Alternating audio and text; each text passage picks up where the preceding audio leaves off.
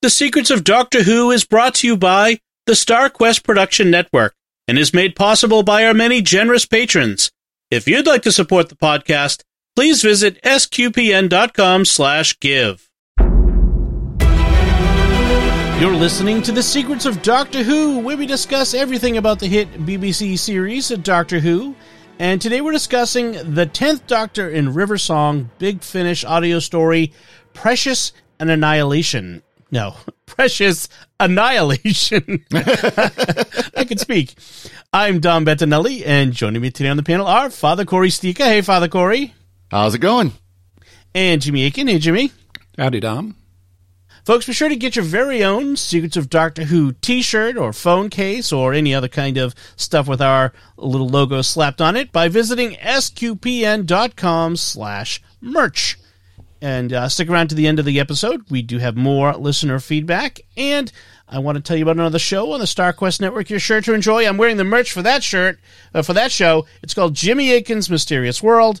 You can find that wherever fine podcasts are found or at mysterious.fm. And there's a great image of me there. So if people watching the video can see me. Next to the ghost. Yes, to the ghost. That's right. And some other guy. And so let's talk about Precious Annihilation. And Jimmy, could you give us a recap of what happens in this one? This week, the 10th Doctor and River Song show up in London in 1912. They're on the trail of some jewels that were recently dug up in a mine, and these jewels contain alien technology that causes them to implode and kill people. They trace the jewels back to the year 1632, 280 years earlier, where they were sold by a gem dealer named Gerard Pullman. However, they learned that the jewels were actually made by his apparent wife, a woman named O'Mara. Currently, Pullman is on a ship owned by the East India Company, and when they find him, they learn that some time ago, O'Mara tried to leave Pullman, but he couldn't bear to lose her and killed her. He also swears that the jewels were not meant to kill anybody, that they were only a backup plan, a safety feature. And O'Mara had previously planted similar artifacts on other worlds before planting them on Earth. To ensure that the artifacts were kept by the natives, she always disguises these devices as whatever a given culture considers valuable, which in this case was jewels. The artifacts, like the jewels, are powerful enough to destroy a planet, and they can't be stopped once they've started imploding, which, of course, they have in 1912. The sailors on the ship turn on Pullman and the Doctor and River, and Pullman jumps overboard to his death. But first, he gives the Doctor a locket that lets him communicate with O'Mara's ghost. The Doctor, River, and the TARDIS are then thrown overboard. After getting aboard the underwater TARDIS, the Doctor and River create a psychic link between the locket and the TARDIS uses that to take them to where O'Mara is in the year 1912. It turns out that O'Mara is a skeleton on an alien spaceship in a condemned mine, only the ship also has a digital consciousness version of O'Mara. She explains to the Doctor that her people plant the implodey treasures, like the jewels, on planets that have a history of destroying indigenous populations that may one day become a threat to their homeworld.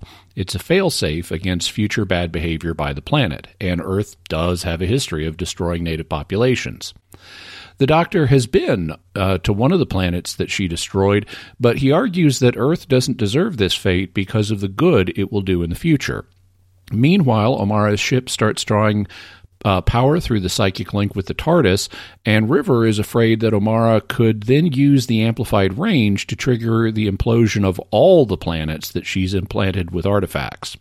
But the Doctor lets her have this power and begs her to deactivate the artifacts. In the end, O'Mara does so, saving the Earth and perhaps other worlds. The Doctor offers to take O'Mara's digital imprint on board the TARDIS so she can live to see that her people's work was unnecessary. But O'Mara says that she's seen enough and doesn't want more life as a digital imprint, something that River very much agrees with, to the Doctor's chagrin, given that that's how he's going to save her at the end of her life.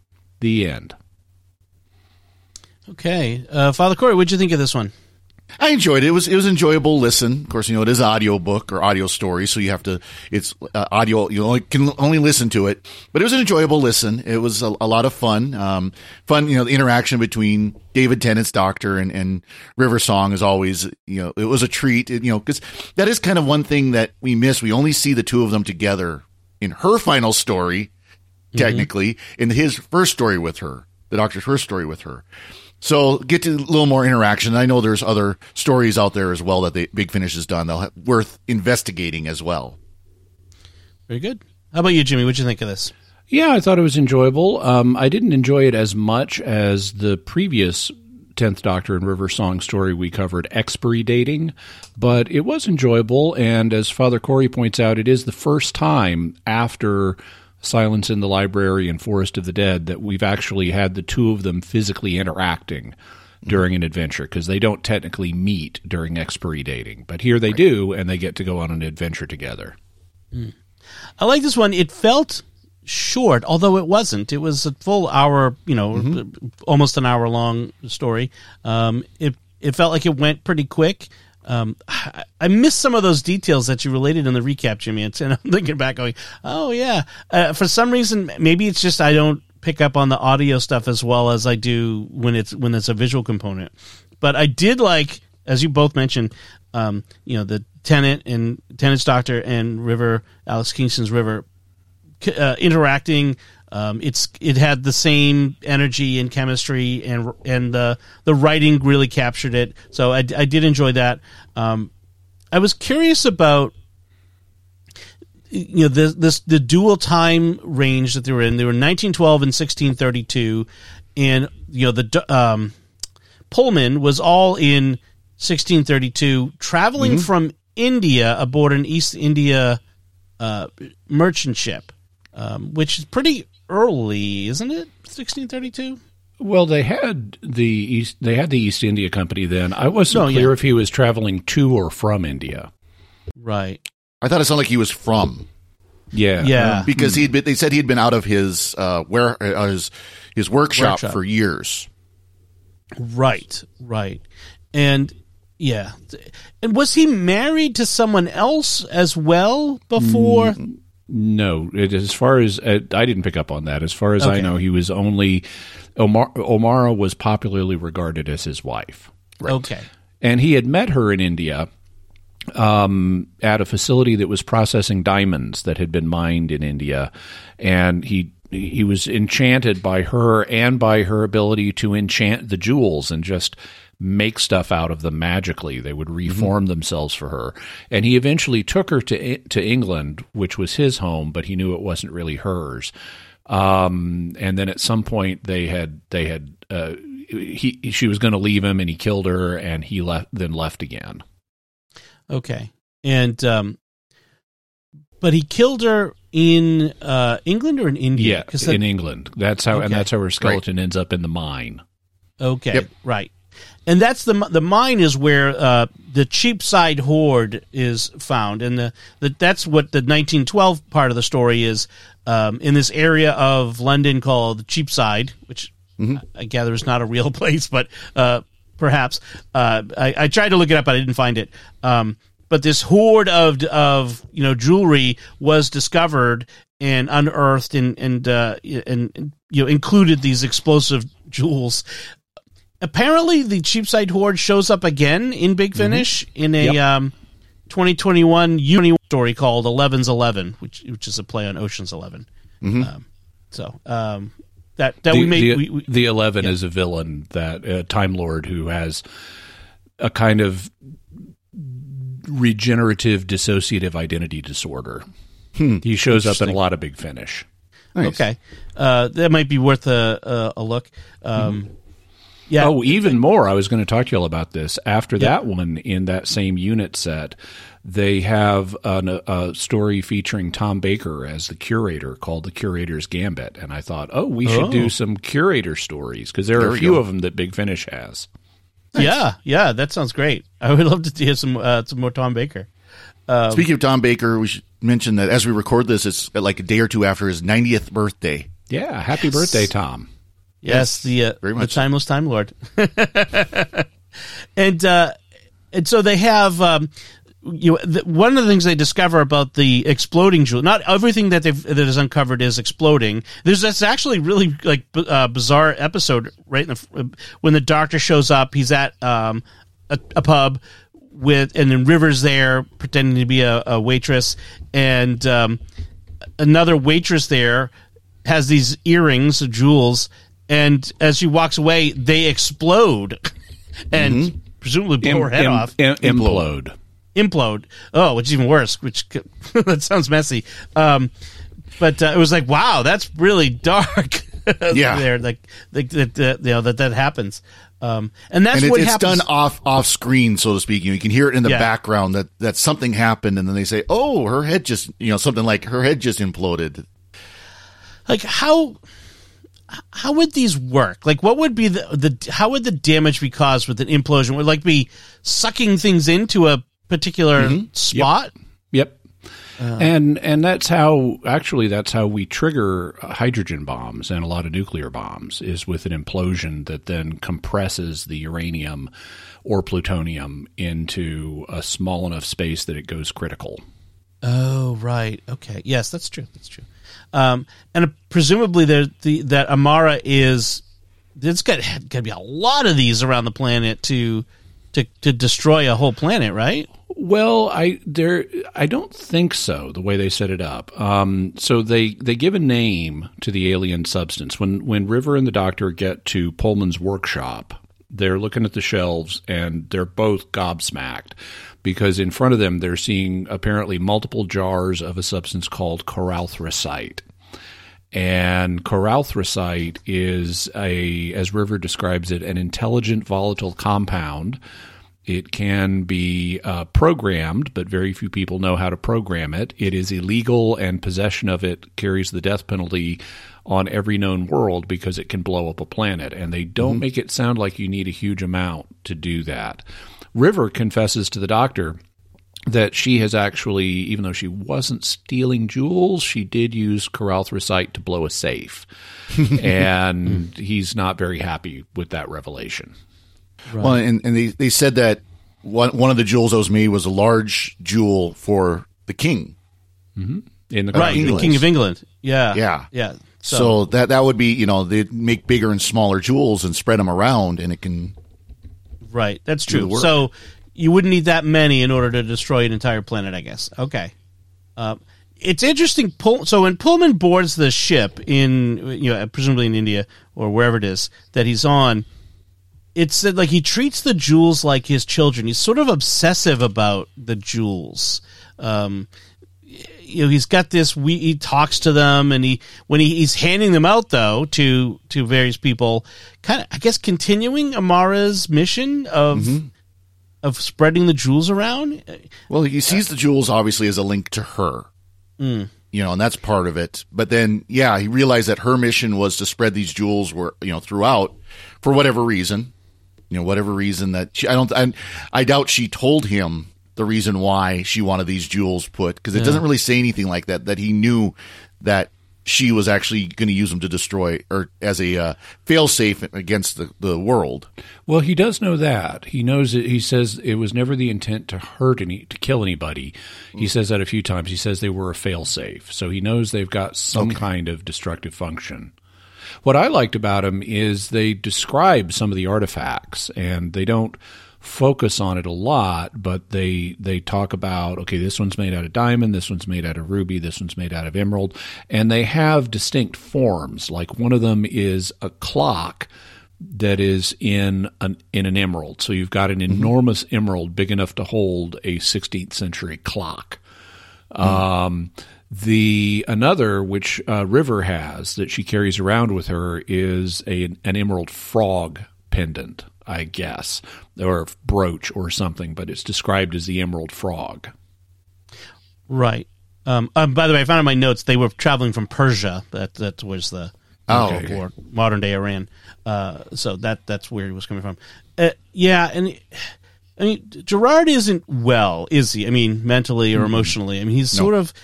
Although at one point, River asked the Doctor, "Is Gerard good or bad? Pullman, is he good or bad?" And the Doctor says, "A bit of both."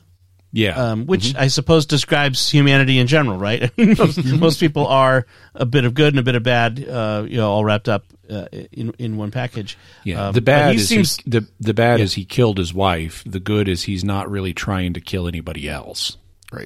Right. I mean, that's pretty bad that he killed his wife because she was leaving him. That's pretty bad. And it presumably has sort of broken his mind since then, I guess. Setting us up for his suicide. Right.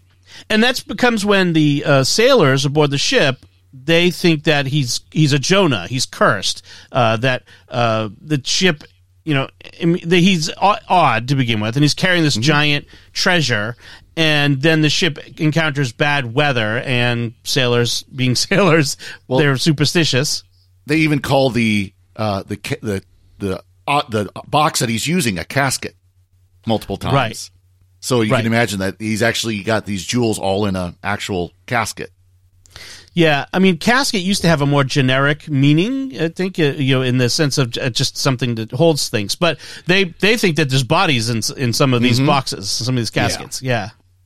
There's also a scene aboard ship. Now, so you commented, Dom, about it seeming kind of short. And I agree. I mean, it's only an hour long, so it's not super long. To me, the first part of it, before they get to the ship, went a little slow. I was thinking, wow, this is a really simple plot so far. And all the complexity, because in my summary, you could hear how complex it was. All that detail comes out in the second half. Yep. Yeah. So it gets much more intellectually intense once they get on board the ship. They have a few encounters, like I mentioned. They find the Coralthracite in his workshop. They also talk to a woman who is from upstairs with the improbable name Fanny Brokepot. Which the doctor says, like, Fanny Brokepot, like he doesn't really believe that's her name, but she says she's from upstairs and she's got a husband who has gout that is not well, and that's why she's coming down here to investigate the noises she's hearing in Pullman's shop. And she gives them some background about Pullman and his wife Amara, which kind of sets them up for what they later learn. Then when they get to the ship, they have the doctor interrogating Pullman in his cabin. And meanwhile, River goes out and has a duel with the sailors, where she's, I guess, imitating a pirate queen or something. And she says she wins the sword fight, but then they cheated and used a pistol. But the TARDIS, she beams the TARDIS into Pullman's cabin and gets out of it and is talking to the doctor. And this, like, mystified the sailors. They saw this blue box and she gets in it and then it disappears, and they force their way into the cabin. Now, previously during the sword fight, the captain of the ship, Captain Bickle, had told her that she was like a sea witch, and River is like, "Oh, maybe I am." But then when they force their way into the cabin, and the TARDIS is there, and the sailors are wanting to, like, force their way into the TARDIS, thinking it maybe is one of Bickle's caskets or one of Pullman's caskets. The doctor holds them off and says, "If you thought the sea witch was scary, you should see what I keep in the laundry room." That was good. And the sailors actually throw the TARDIS overboard at one point. And the doctor and River have to jump overboard and board the TARDIS underwater, which is unique. Basically dive into the TARDIS. Yeah.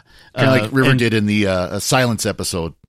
Yeah, except that was in the air. Like, this was, they had to dive into it from the water. And, of course, the shields, or whatever they call it, kept the water out for a time. Yeah, the doctor says that the atmospheric shield bubble won't hold at this depth, and I'm like, that's nonsense. If it holds in space, it'll hold underwater. Yeah, exactly. And then they dive in. But before that, Pullman jumps overboard, commits suicide to get away from So I think maybe partly guilty conscience and partly to get away from the sailors, but he knew he was doing. He knew he was killing himself. He was also suffering mentally, and he heard the digital ghost of Omara saying in his head, "There's only one way to end the suffering." Right.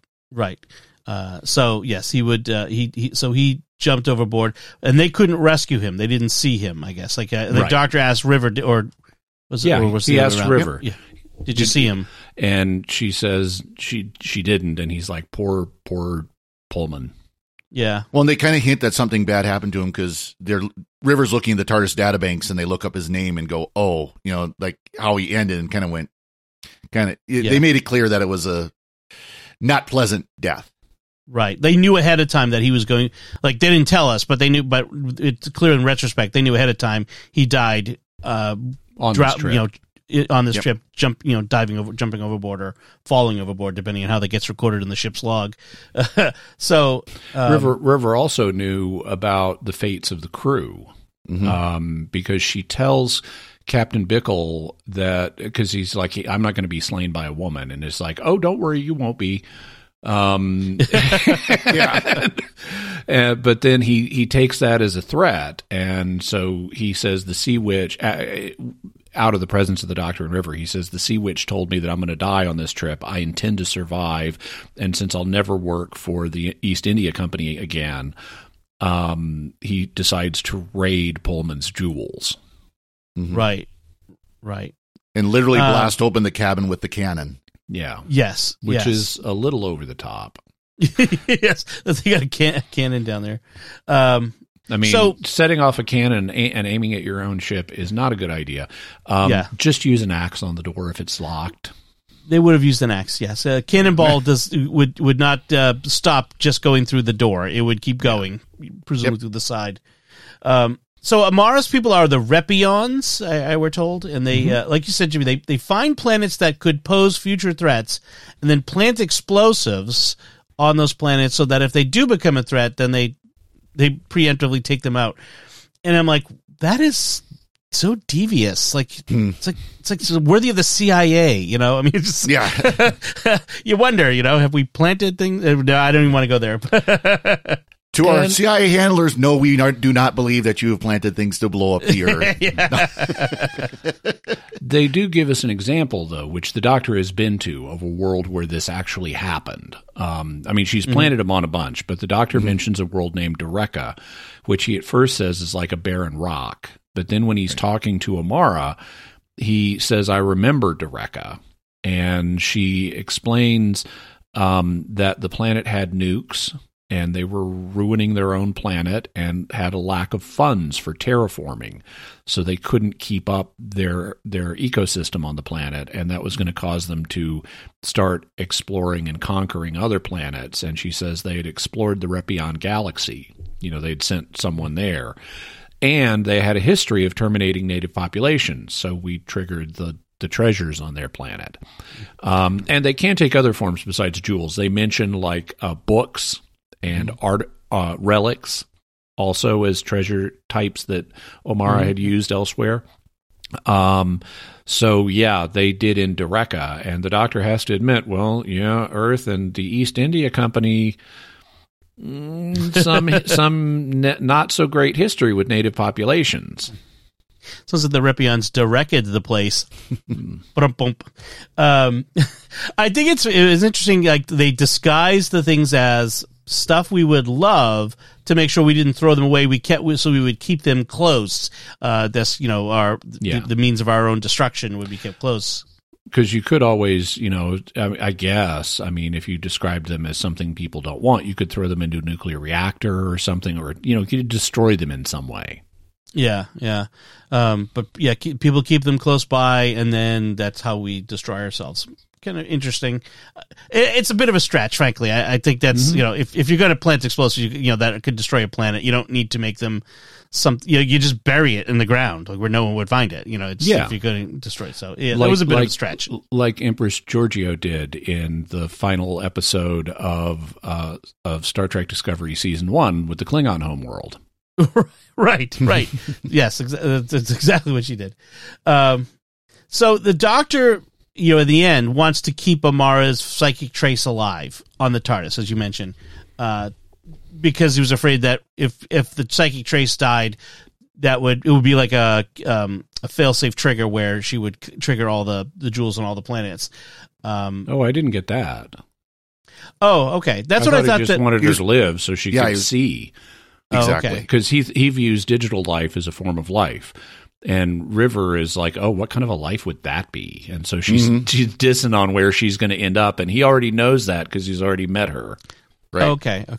I guess I misunderstood then because sometimes the dialogue goes by really quick, and with the accents, it can be tricky to grasp. Yeah, I actually he talked about more of trying to convince her that you need to see where Earth is going to end up. You need to see what the future of this planet is. That destroying it would be would damage the timeline and all that. Oh, okay. And he talks about it in terms of the good that Earth's going to do. But frankly, if you look at all the future Earths we've seen, they're not utopias by any means on Doctor Who. No. I guess you have, there tend to be soulless corporations running things. But I guess there are planets where they have apple grass and everything is happy. Yeah. Don't show her 2024. Yeah. Don't show her 2024. She'll just put us out of our misery right then and there.